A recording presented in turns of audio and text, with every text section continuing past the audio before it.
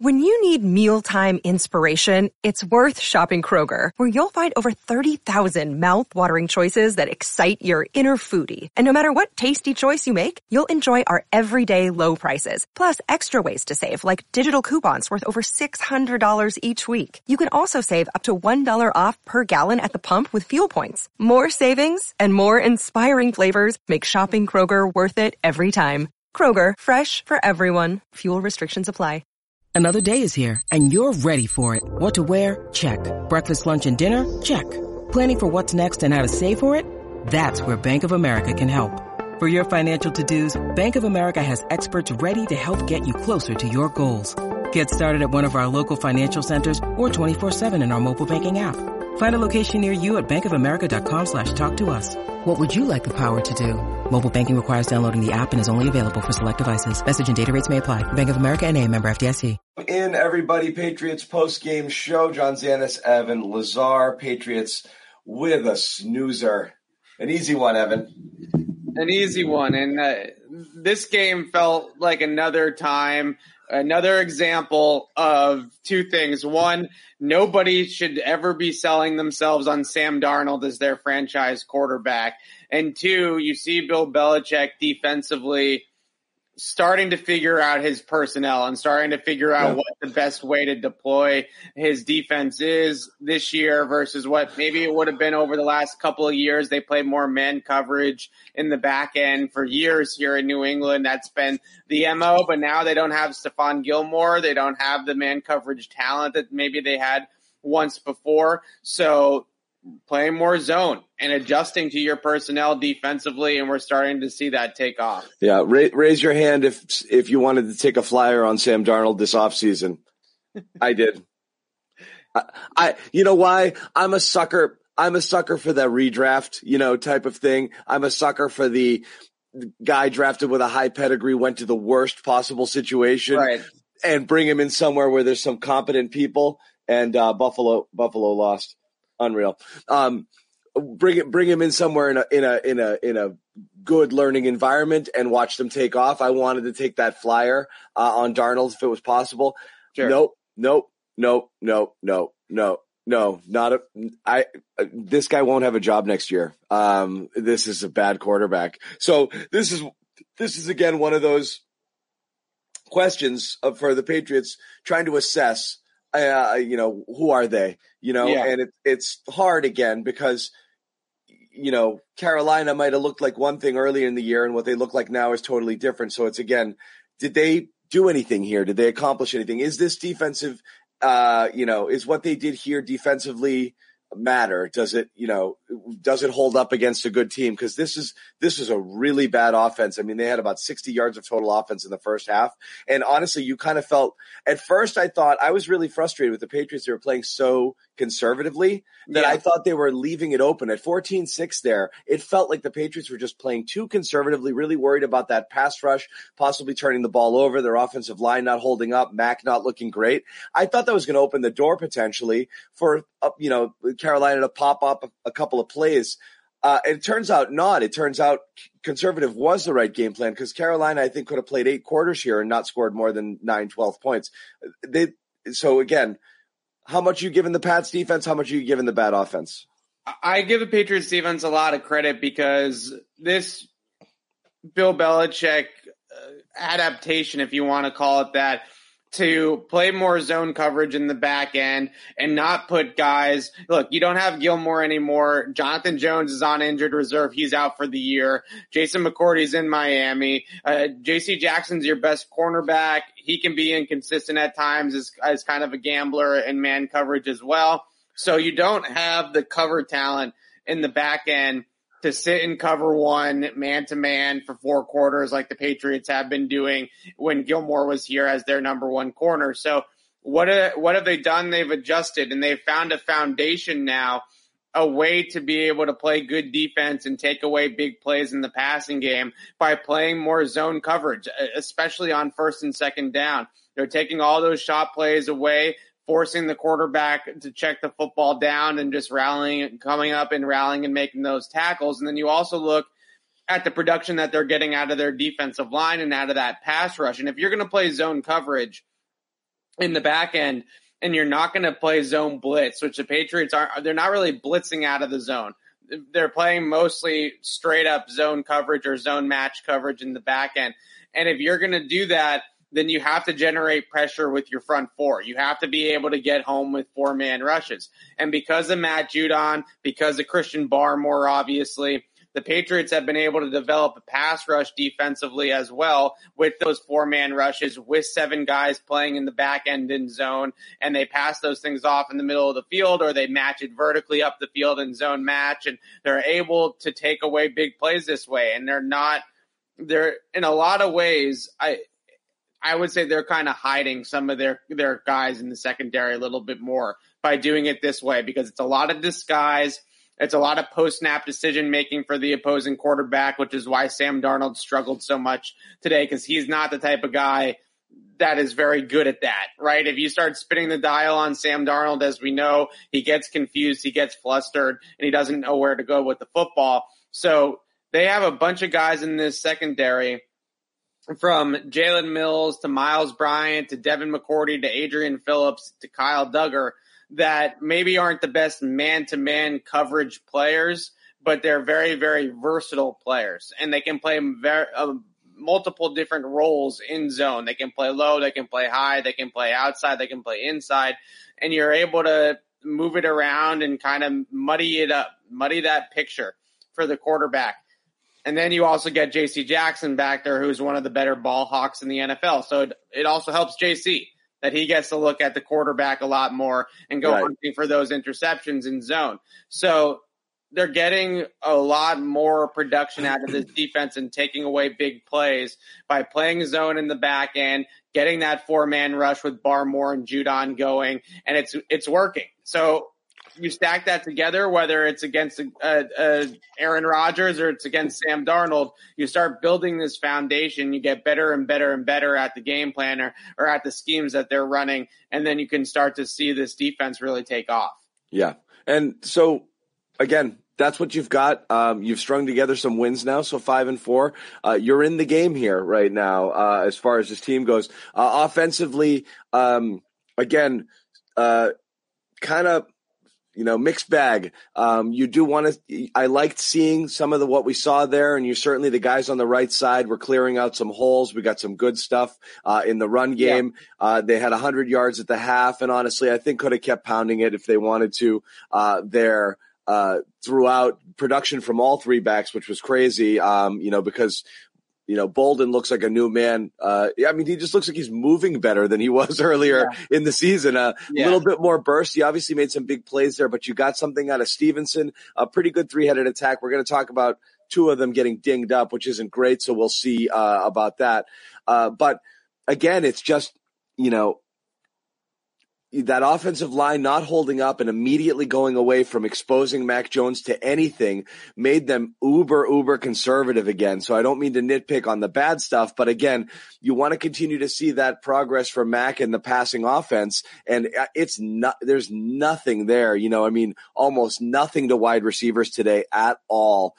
Very little involvement, very little vertical action in the passing game, from Mac and the Patriots, which is sustainable in a game like this. But again, you're going to need to see something here. And we definitely didn't see it today. It felt like a little bit of a step back.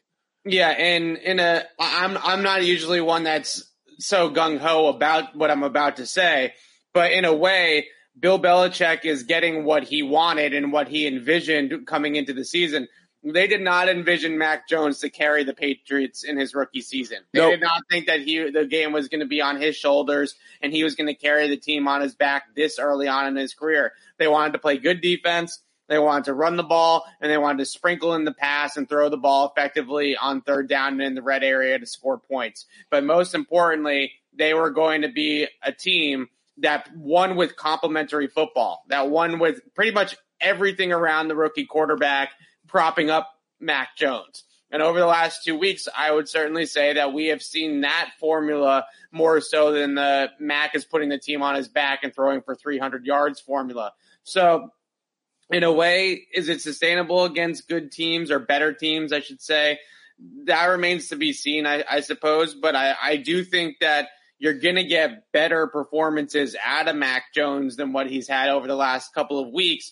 And if the defense and the special teams and the running game and some of the other elements of this team can carry him through some of these struggles in his rookie season, then the Patriots are obviously going to win a lot more football games that way, because he was not going to come in as a rookie and play 17 perfect games, right? It just wasn't going to happen. So the fact that he's able to have some of these games where he's not as sharp as others and the Patriots are still able to win the football game with other parts of their team is really what the Patriots were hoping for coming into the year.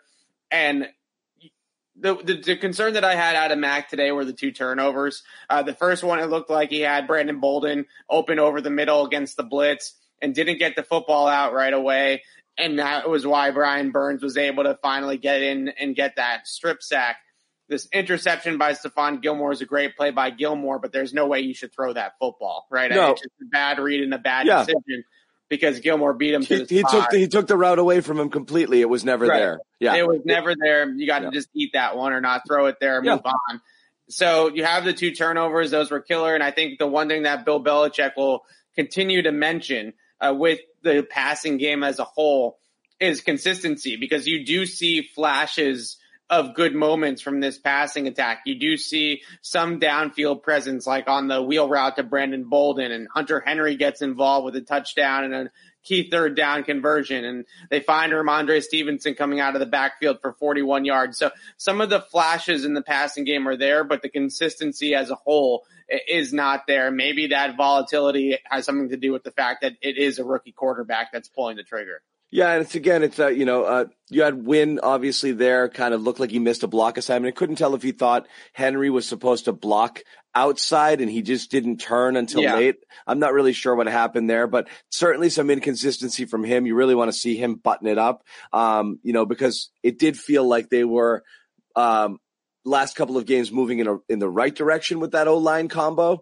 And this felt again like another step back, which the trickle down effect off of that is so profound in terms of the impact it has on the offense that it really does kind of change the entire philosophy and what it is that what they want to do. And it is amazing how skittish the Patriots get once they feel like it's not there for them. They really just went right back into the bunker. 3rd and right 12, back in handoffs. Draw play to Bolden. Yeah, exactly. Yeah.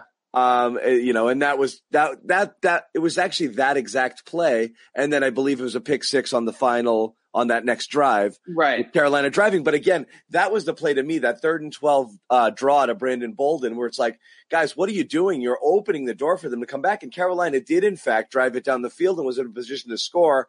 But Darnold obviously gives one up there, and JC, not Justin Bethel, as you might have heard on the game broadcast. Not the best game broadcast today from CBS. No. It was rough. It looked like they did about 6 minutes of homework on this game. Yeah. Yeah. Between the Justin Bethel's JC Jackson and him saying that Jacoby Myers was Mac Jones's go-to target in the red zone, we lost a little bit there. Archuleta also has a knack for saying Judon instead of Judon. And I don't know, maybe we all have it wrong, but I haven't heard Judon. No. Either. So we should talk about some of the positives with the offense with the running backs, though, right? Because they do run for a season high was 150. No doubt about it. There were good things there. You want to see that they can impose their will, and I actually liked the pivot when they saw that the stuff wasn't going well, and they're like, "Screw it, we're just going to hit you in the mouth." And again, the Panthers have guys on the edge who can kind of get pressure, but they're a little bit lighter, so it does make sense that you should take advantage of that, and they did. Yeah, it was great to see Josh McDaniels adjust a little bit here on the fly. And also, I thought he called a really good game to mitigate the speed of the Panthers defensively. Instead of 7-step drops with Mac in the pocket, trying to go through a full field progression with Burns and Reddick and these guys all coming at him, they were getting the ball out of his hands quickly. They were testing them out on the perimeter in the run game, because those edges, as good as they are as pass rushers, Burns, Reddick, these guys are a little bit undersized, right? They're not Matt Judons. They're not 265-pound edge rushers.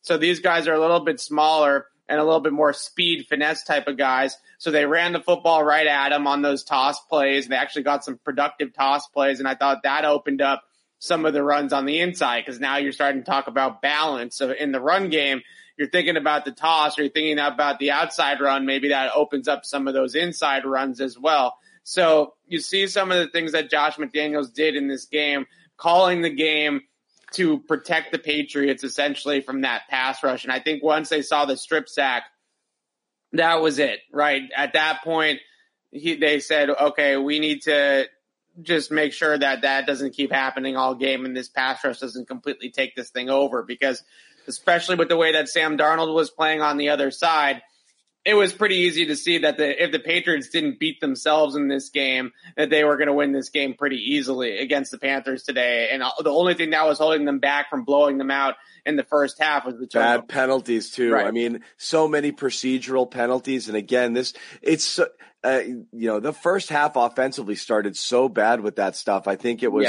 a couple of false starts and just stuff that they've got to clean up. I don't get what's happening here with these miscommunications, the too many men, the procedural penalties, just a lot of stuff that you just aren't used to with these guys. It's frustrating. They cleaned some of the penalties up as the game wore on. They did, but they started awful. Yeah, they had 4 penalties in the first 10 minutes of the game, and they only had 6 for the entire game. So they only got called for 2 flags as the game wore on in the quarters 2 through 4, if you want to put it that way. So they were able to clean some of that up. I think the one thing that you see with Isaiah Wynn, because I know there's a lot of critiquing of Isaiah Wynn's game out there right now, and Brian Burns' strip sack and his role in Brian Burns' strip sack. And I think when you look at that what Wynn struggles with at times is when the defense is bringing pressure from the second level and they're walking guys up over the left side of the line. He has a difficult time processing who am I blocking and who am I supposed to block, right? Because you're taught to block inside out. So if they're going to blitz somebody over you from the inside, you got to block down and take the inside threat and force the guy to go around the arc and run all the way around the edge to get to the quarterback. The way that Hunter Henry engaged in that block, it looked to me like Wynn thought that Hunter Henry was staying in. It looked for sure, because he was very late to even turn to see it. And he was locked into that, position there. It just looked like they had something going on with the pressure on the inside. Wynn's eyes started inside at the linebacker level to make sure that the blitzer wasn't coming from the second level. I think he thought that Hunter Henry had it with Brian Burns, or maybe he thought that Hunter Henry was going to hold that block a little bit longer and he was going to have more time to recover to Burns. But Burns is so fast and explosive that with Burns, you kind of have to adjust a little bit, right? Your internal clock has to go a little bit faster. So look, I think this offensive line has come a really long way since the beginning of the year. I think Isaiah Wynn still remains somebody that is a little bit of a wild card every single week and every single play. You just don't really know if he's going to be the first round pick Isaiah Wynn that we've seen and flashes and droves really when he was healthy over the last couple of years, or if he's going to be the guy that's been in a rut so far this season for the most part. So it's, as a passing game as a whole, they just need to be more consistent, because like I said, they do hit on some plays, right? They do hit on plays down the field. They're pretty good on third down today. Looking at it early, especially, they end up 6 for 14, but it felt better at the beginning parts of the game when it was really a game. 2 for 3 in red zone trips. Hunter Henry catches a touchdown pass, so that they were a little bit more effective in situational football, I would say. Third down, red area. When Mac found a matchup or had a matchup, he was able to get the football there.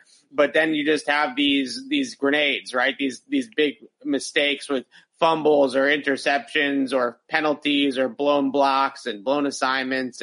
And that's when you start to see that offense go backwards a little bit more than what you would like to.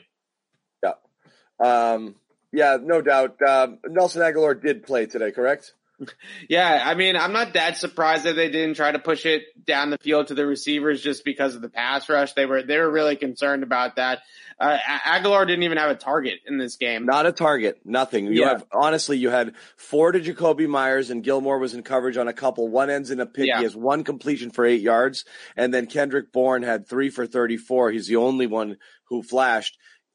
Outside of that, you had Henry with 2 receptions, Jonnu with 1 for 4, and that's it, my friends. The rest went to backs.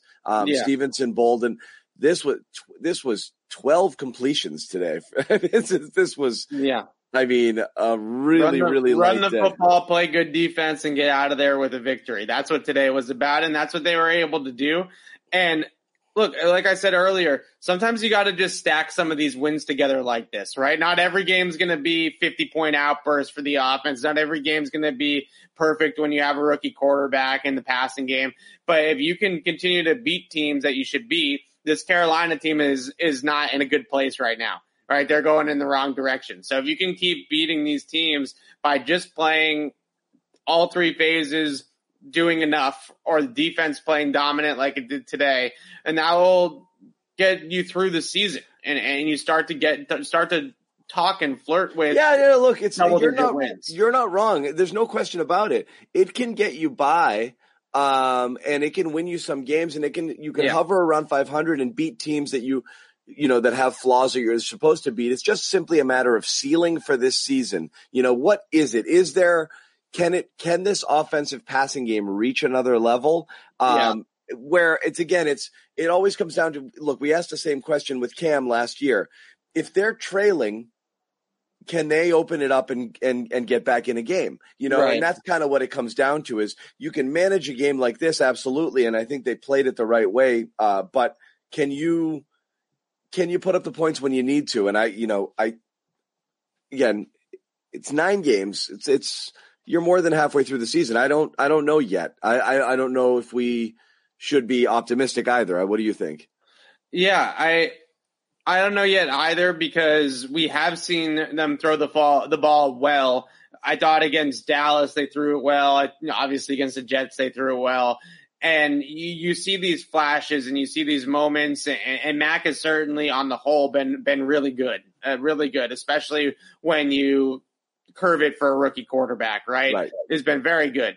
But I think what you worry about with this offense is they just it doesn't feel like the coaching staff fully trusts the entire operation in the passing game to really, I wouldn't necessarily say it's not that they're opening it up. I think that's kind of an oversimplification, but more so just they played today not to lose, and they were able to beat Carolina because the defense played extremely well, and the Panthers are not a very good football team, and Sam Darnold's not a very good quarterback.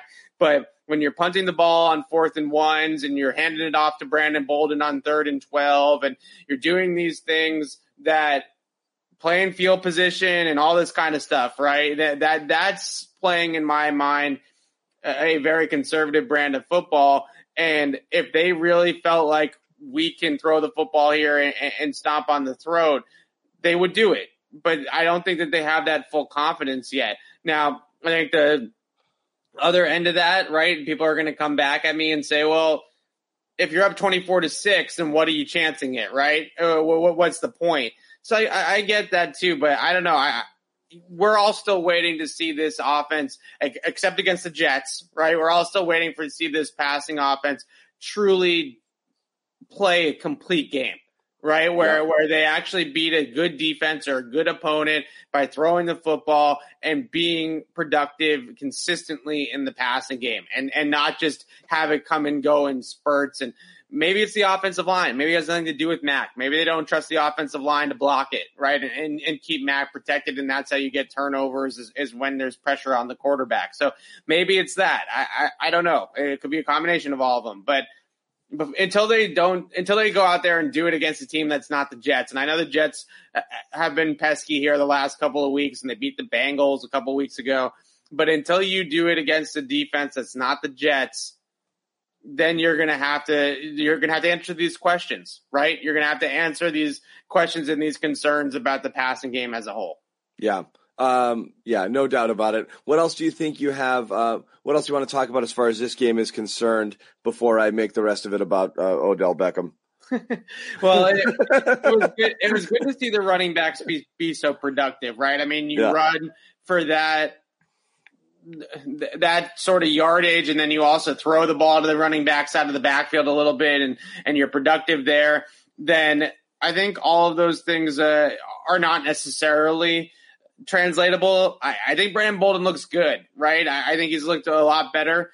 Is Brandon Bolden gonna be this much of a factor back every single week against every single defense? I don't know about that, but what they've been able to do with this backfield, assuming and hoping that Ramondre Stevenson and Damian Harris continue to be healthy and aren't actually seriously hurt at the end of this game, they've found a nice mix of backs here, right? Sorry. That was J.C. Jackson quote just now. Sorry, I got caught. Someone asked, can you take us through your pick six? J.C. Jackson's answer was, you can watch it on the internet. Oh, my gosh. I love that stuff. Oh, my gosh. Yeah, he is. Look, the defense balled out today. And That's what you get, by the way, young journalists out there, aspiring journalists, when you ask a talk about question, okay? Yeah. Talk about this. No. Walk us through that. No, just watch it. Yeah, look, if I have to, this defense, I don't want to take anything away from the defense because they played great today. And you look at this pass rush and you look at the adapting to more zone, but specifically, I look at guys like Barmore and Matt Judon just wrecking games in that front four and being able to get pressure on Darnold with four guys. And as we know, Darnold is the type of quarterback that once you get him under pressure, he really does turtle at that point, right? And he coughs the ball up, he turns it over, he makes some really boneheaded bad plays against pressure. And in the past, the Patriots have run zero package blitzes at him and things like that instead, and really turned up the pressure by bringing extra rushers. Right. But now they're not doing that. Now they're dropping 7 into coverage. They're rushing 4, and guys like Barmore and Judon are able to win reps and get home. And that's the way that they're being more productive. I mean, they collapsed the pocket today a handful of times. I think they had 4 or 5 batted passes at the line of scrimmage from different guys just collapsing the pocket and getting in Darnold's in face. So, but when you're out there too playing, when you're getting some pressure there, but also when you're throwing guys back in the zone and disguising coverages and he doesn't know, a quarterback like Darnold's just going to look at it, get confused, and then leave the pocket, which he did on a few occasions as well. So that's just kind of how it goes. And again, you wish you could play a Sam Darnold-like quarterback every week. We are back and better than ever. All eyes are on the gridiron as teams are back for another football season. As always, BetOnline is your number one spot for all the pro and college football action this season. With a new updated site and interface, even more odds, props, and contests, BetOnline continues to be the number one source for everything football. Head to the website or use your mobile device to sign up today to receive your 50% welcome bonus on your first deposit.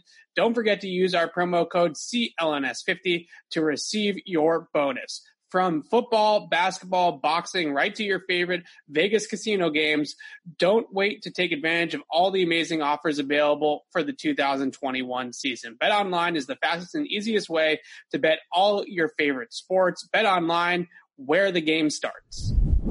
5-4 right now. They have it. Who do we have next week?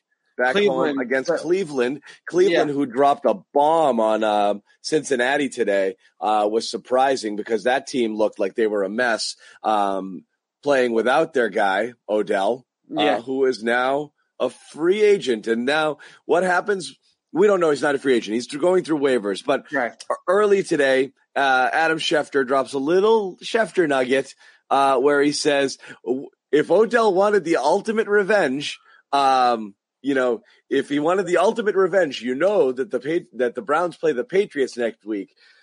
That could be cute little, wow, wouldn't that be something sort of stuff. Yeah. Schefter doesn't tweet a lot of things by accident. So I don't know what you thought about that. To me, I was like, he might know something without being able to say something yet. And again, nothing is known because, again, Beckham has to clear waivers, but with a $7.25 million price tag attached to a half-season rental who's not under control for next year, and yes, I think you get the way the deal is structured, you would get a compensatory pick. I don't know that anyone's taken a flyer on the waiver, so he's going to get to pick his destination. What do you think of all the questions? Is he still enamored with the Patriots situation? Because I know he was before when Brady was here. I know Right. Bill Belichick is fond of him and his talents, and I know he likes Bill Belichick also. But would he come here? Should he come here? How does this play out? So, Because I think there's like a 95% chance he's going to be a Patriot, because this is always how this stuff turns out. But that's how it was when Brady was here. I don't know what the new rules are. If this were a Tom Brady Patriots team, Odell Beckham they'd be selling his jerseys at the pro shop. There's no question he'd be coming here. Right. So, look, I said this on Friday. I've been told that there is still a lot of mutual admiration, mutual love, mutual whatever you want to call it, interest is what I called it, in playing for Bill Belichick for Odell Beckham. And I've heard that Bill Belichick thinks very highly of Odell Beckham as a player. And although you look at in Cleveland, it maybe wasn't as clean as he was kind of in his prime years there with the Giants and going for over 1,000 yards every single season. He hasn't had 1,000 yards since 19 now, but you see the talent and his skill set in particular, the win inside the slot, win outside, win after the catch, win at the break point at the top of the route, get open with your route running and your explosiveness. Those are the types of things that fit well here. And then you also just add the game-breaking talent that he has. So when I kind of read all the tea leaves here, I do think that there's a possibility that this could happen. And he was on his special with Cam Newton last offseason when Cam did that round table sit-down thing with a bunch of his buddies. And he was talking to Cam about how great it was to watch Cam play for the Patriots last year, because the Patriots had Tom Brady before Cam, and now all of a sudden they're running quarterback option plays and read option and QB designed runs, and they're trying to do things and incorporate things to make Cam Newton thrive in their offense that really wasn't built for a quarterback like Cam Newton, but they did their best from a coaching standpoint to adjust to Cam's strengths. And when I heard that, he basically said, and I'm paraphrasing, that Belichick gets the best out of guys, right? He puts them in the best position to succeed. He puts them in a role that they can be productive in. Except for Jonnu Smith and Nelson Aguilar. Yeah, fair enough. But he gets the best out of guys. And I think that Odell is going to look at it and say, there's two things that could happen out of this, right? I could either go to New England and it could become a home for me and a place that I can be a star again in, or I play really well in New England for 7 games, reset my value, and then get paid again next offseason as a true free agent in the offseason. So, but why would he not go to a place like KC if that's the case, if resetting the value is something? Because that's a team in need of a number 2 receiver here, and obviously with a quarterback who can do a lot more than the Patriots quarterback can do. I don't see if you forget about, I understand it for 2 reasons for the Patriots. Being well coached and being in a position to be around professionals, which the Patriots are not the only organization that provides that. But as a person who feels like he wasn't used right, being somewhere where someone would use, I agree with that. They would utilize me. But to what end? What would be the ceiling for Odell's stats in New England given this passing offense? 6 targets, 4 receptions, 60 yards. There's just not a lot of the pot. There's not a lot to go around here. It's just not, you have 12 completions were thrown today. So it's just not a high-flying, high-octane offense. That's the downside. The plus side is he's not stealing targets from anyone. If he were coming to a situation where there's 2 and 3 other people that also need the ball, that could create problems. So anybody worried about Odell, the head case, I don't think it'd be a problem with that, because I don't think he'd come in here and it'd be like, why – I think he'd get his share of targets. I still don't think it's enough for him. So I don't know. I guess the way that I look at it, and maybe Mac Jones hasn't played up to this caliber over the last 2 weeks, but I still think if Odell is on this team that Mac Jones will get him the football. I'm not saying he's going to be a 10, 15 high volume target type of guy, but I still think if Odell's getting open, I think he's going to get the ball from Mac Jones, and Mac's got the ability to put it on him. So I'm not necessarily, I think that it could be pretty high, the ceiling with the offense with Odell in it. And I think maybe more importantly than just the fact that Odell's, what his stats could produce and what he could go off on statistically is, let's take the Cleveland Browns next week against the Patriots. They have Odell Beckham in the lineup on Tuesday. When you go into your game plan meeting with your defensive staff, if you're Kevin Stefanski, you're saying, well, now we got to put Denzel Ward on Odell Beckham because they got Odell. So that means that Nelson Aguilar now gets the number 2, and Kendrick Bourne or Jacoby Myers gets the number 3, and Hunter Henry isn't getting a top cover guy either. So he's got an advantageous matchup, or the backs of the backfield are on linebackers. There's no doubt about that. You could theoretically draw a top cover guy because you have to respect. Right. So whether it's taking taking coverage with him, taking multiple guys with him in coverage, getting Denzel Ward or getting the top corner on the opposition every single week and clearing that out for Nelson Aguilar, that those types of things, the domino effect of Odell Beckham and just his name and his presence alone in the huddle, it just puts your offense in a much better position. Because right now, if you want to have a big picture discussion about the Patriots offense, and I think we knew this coming into the season to a degree, even with the signings, it feels like everybody is maybe up a peg of where they should actually be, right? It feels like Nelson Aguilar is a number 2, Myers is a number 3, but right now they're the Patriots 1 and 2, or Bourne, whatever kind of way you want to put that. No, you're fair. That's fair. Yeah, and it feels like they don't have that number 1 guy, that true number 1 guy at the top to make everybody else fit in the pecking order in the proper way. And if they really want their passing game to be more productive, then getting that guy in there would really help. And Odell's also not the type of guy that needs to win on the deep ball, right? He's somebody that can win at the short and intermediate levels. He's somebody that can win after the catch. So you don't need to have these long drops and have Mac hold the ball for 3.5 seconds to wait for him to uncover down the field necessarily. One of his best routes his entire career is just a 3-step slant, right? Yep, he just right over the middle of the field and he takes it 75 yards. Right. That's prime Odell. And that's in the Patriots playbook. Right. You're right. So I think that's something that you kind of look at and you see and you hope that he could just kind of improve the overall pecking order of the passing game. But I also kind of think in a lot of ways that Odell kind of needs the Patriots as much as the Patriots need Odell.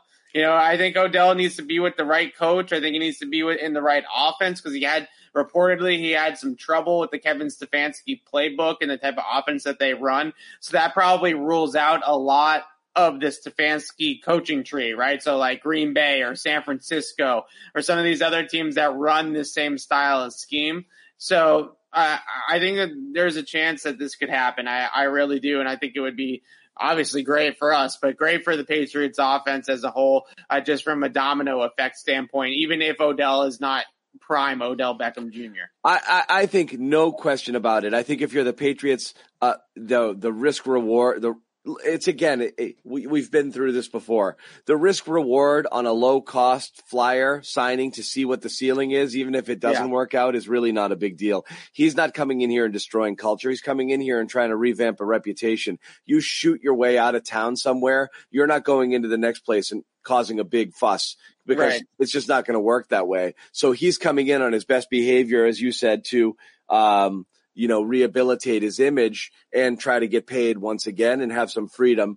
So I think he'd be a good soldier 100% here. And again, even him nowhere near the level that he was at peak Odell, 80% of him is still probably the most dynamic receiver on the Patriots by a considerable margin. So I don't even think it's a question mark. If he's interested and if there's a wink, wink, Bill, I'm coming sort of situation going here, which is, again, my mind always runs to the conspiracies and the, if Yeah. Schefter says it, I feel he might know something. He just can't say anything because he's not supposed to know anything, because no one's supposed to know anything. He's not officially available yet, and we don't know how this is going to go. And of course, some team could claim him. People were asking again here, don't 14 teams get a shot at him ahead of the Patriots? Yes, absolutely. But I don't think the Patriots couldn't put a claim on him anyway because they can't fit his salary into their books right now. They can only sign Odell if he clears waivers, is a free agent for some sort of really team-friendly deal, and they'd still have to move some money around to make it happen. So they're not putting a waiver claim on him straight up, I don't believe. Yeah. And I don't think I don't think any other team is either, but you never know. Yeah, it's one of those things where I tend to stray on the side of passing game production as more a product of offensive line and quarterbacks. And sometimes we get too caught up in the weapons conversation, right? Everybody wants the weapons because those are the fantasy football guys and those are the guys that we know. And we might not have heard of the left guard on the team, but you've heard of Odell Beckham Jr., right? And I get that. But I think that there's an overall kind of confidence that a guy like that brings to the huddle. And I do think this offensive line, even though it still can have some improvements here or there, Wynn I still think is a little bit shaky at left tackle. But the other four guys that they are playing in the spots that they're playing in, Onwenu right tackle and Shaq Mason at guard and obviously Karras at left guard, those 4/5 of the line have sort of stabilized this thing as a whole. Yep. And I feel a lot better with the line now than we did a month ago. Now, is Wynn still not all the way there? Absolutely, but it's easy for us to sit here and say that Wynn was to blame for the Brian Burns sack. We don't actually know what Wynn's assignment was. We don't know what the protection call was. We don't know if that's on Wynn or if it's on Henry or if it's on both guys. So when you have those protection breakdowns and it's not Wynn was blocking his guy and he lost the block and Mac got sacked, it's hard to really know when you have those kind of communication call breakdowns who exactly is to blame. And like I said earlier in the show, Mac had an open receiver. He had Brandon Bolden open right in front of him, and he held the ball for too long, especially against that kind of pass rush. So it's all marries up together, and I have a tough time singling out Isaiah Wynn for the strip sack. I don't think that it was. I'm not sure either. It didn't look like. Yeah. I tend to agree there.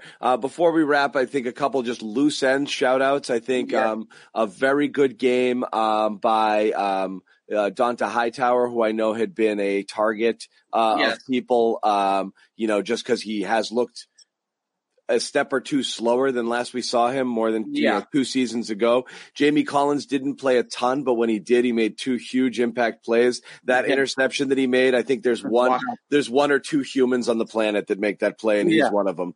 So it's just incredible to see that level of like timing and athleticism. Brewski used to make plays like that. He was quick as a cat on that line to jump up and kind of hide and make that pick. But with Collins, I don't even think he was playing.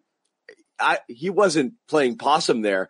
He just reacted that fast. He's that much of a freak athlete. So it's just an incredible play. So when you get those flashes from him, I think that's great. Any other odds and ends for you, Evan, before? Hightower is an interesting one because I was actually going to write about him in my 10 things, because Bill Belichick was really effusive with his praise last week of Donta Hightower. He was asked a generic question about Hightower this season. And he talked about him being a field general and all this kind of stuff. And I think what we get too caught up in all the time with Hightower is him in coverage, right? Is him in space against Christian McCaffrey. I mean, how many linebackers in the NFL besides maybe Fred Warner and Bobby Wagner can truly guard Christian McCaffrey in space, right? I mean, the guy's unbelievable. So to try to ask him to go out there and get Christian McCaffrey covered and a zone coverage or a short zone or whatever the case may be. The one that Barmore batted the pass down at the line of scrimmage and they had McCaffrey open on the wheel route.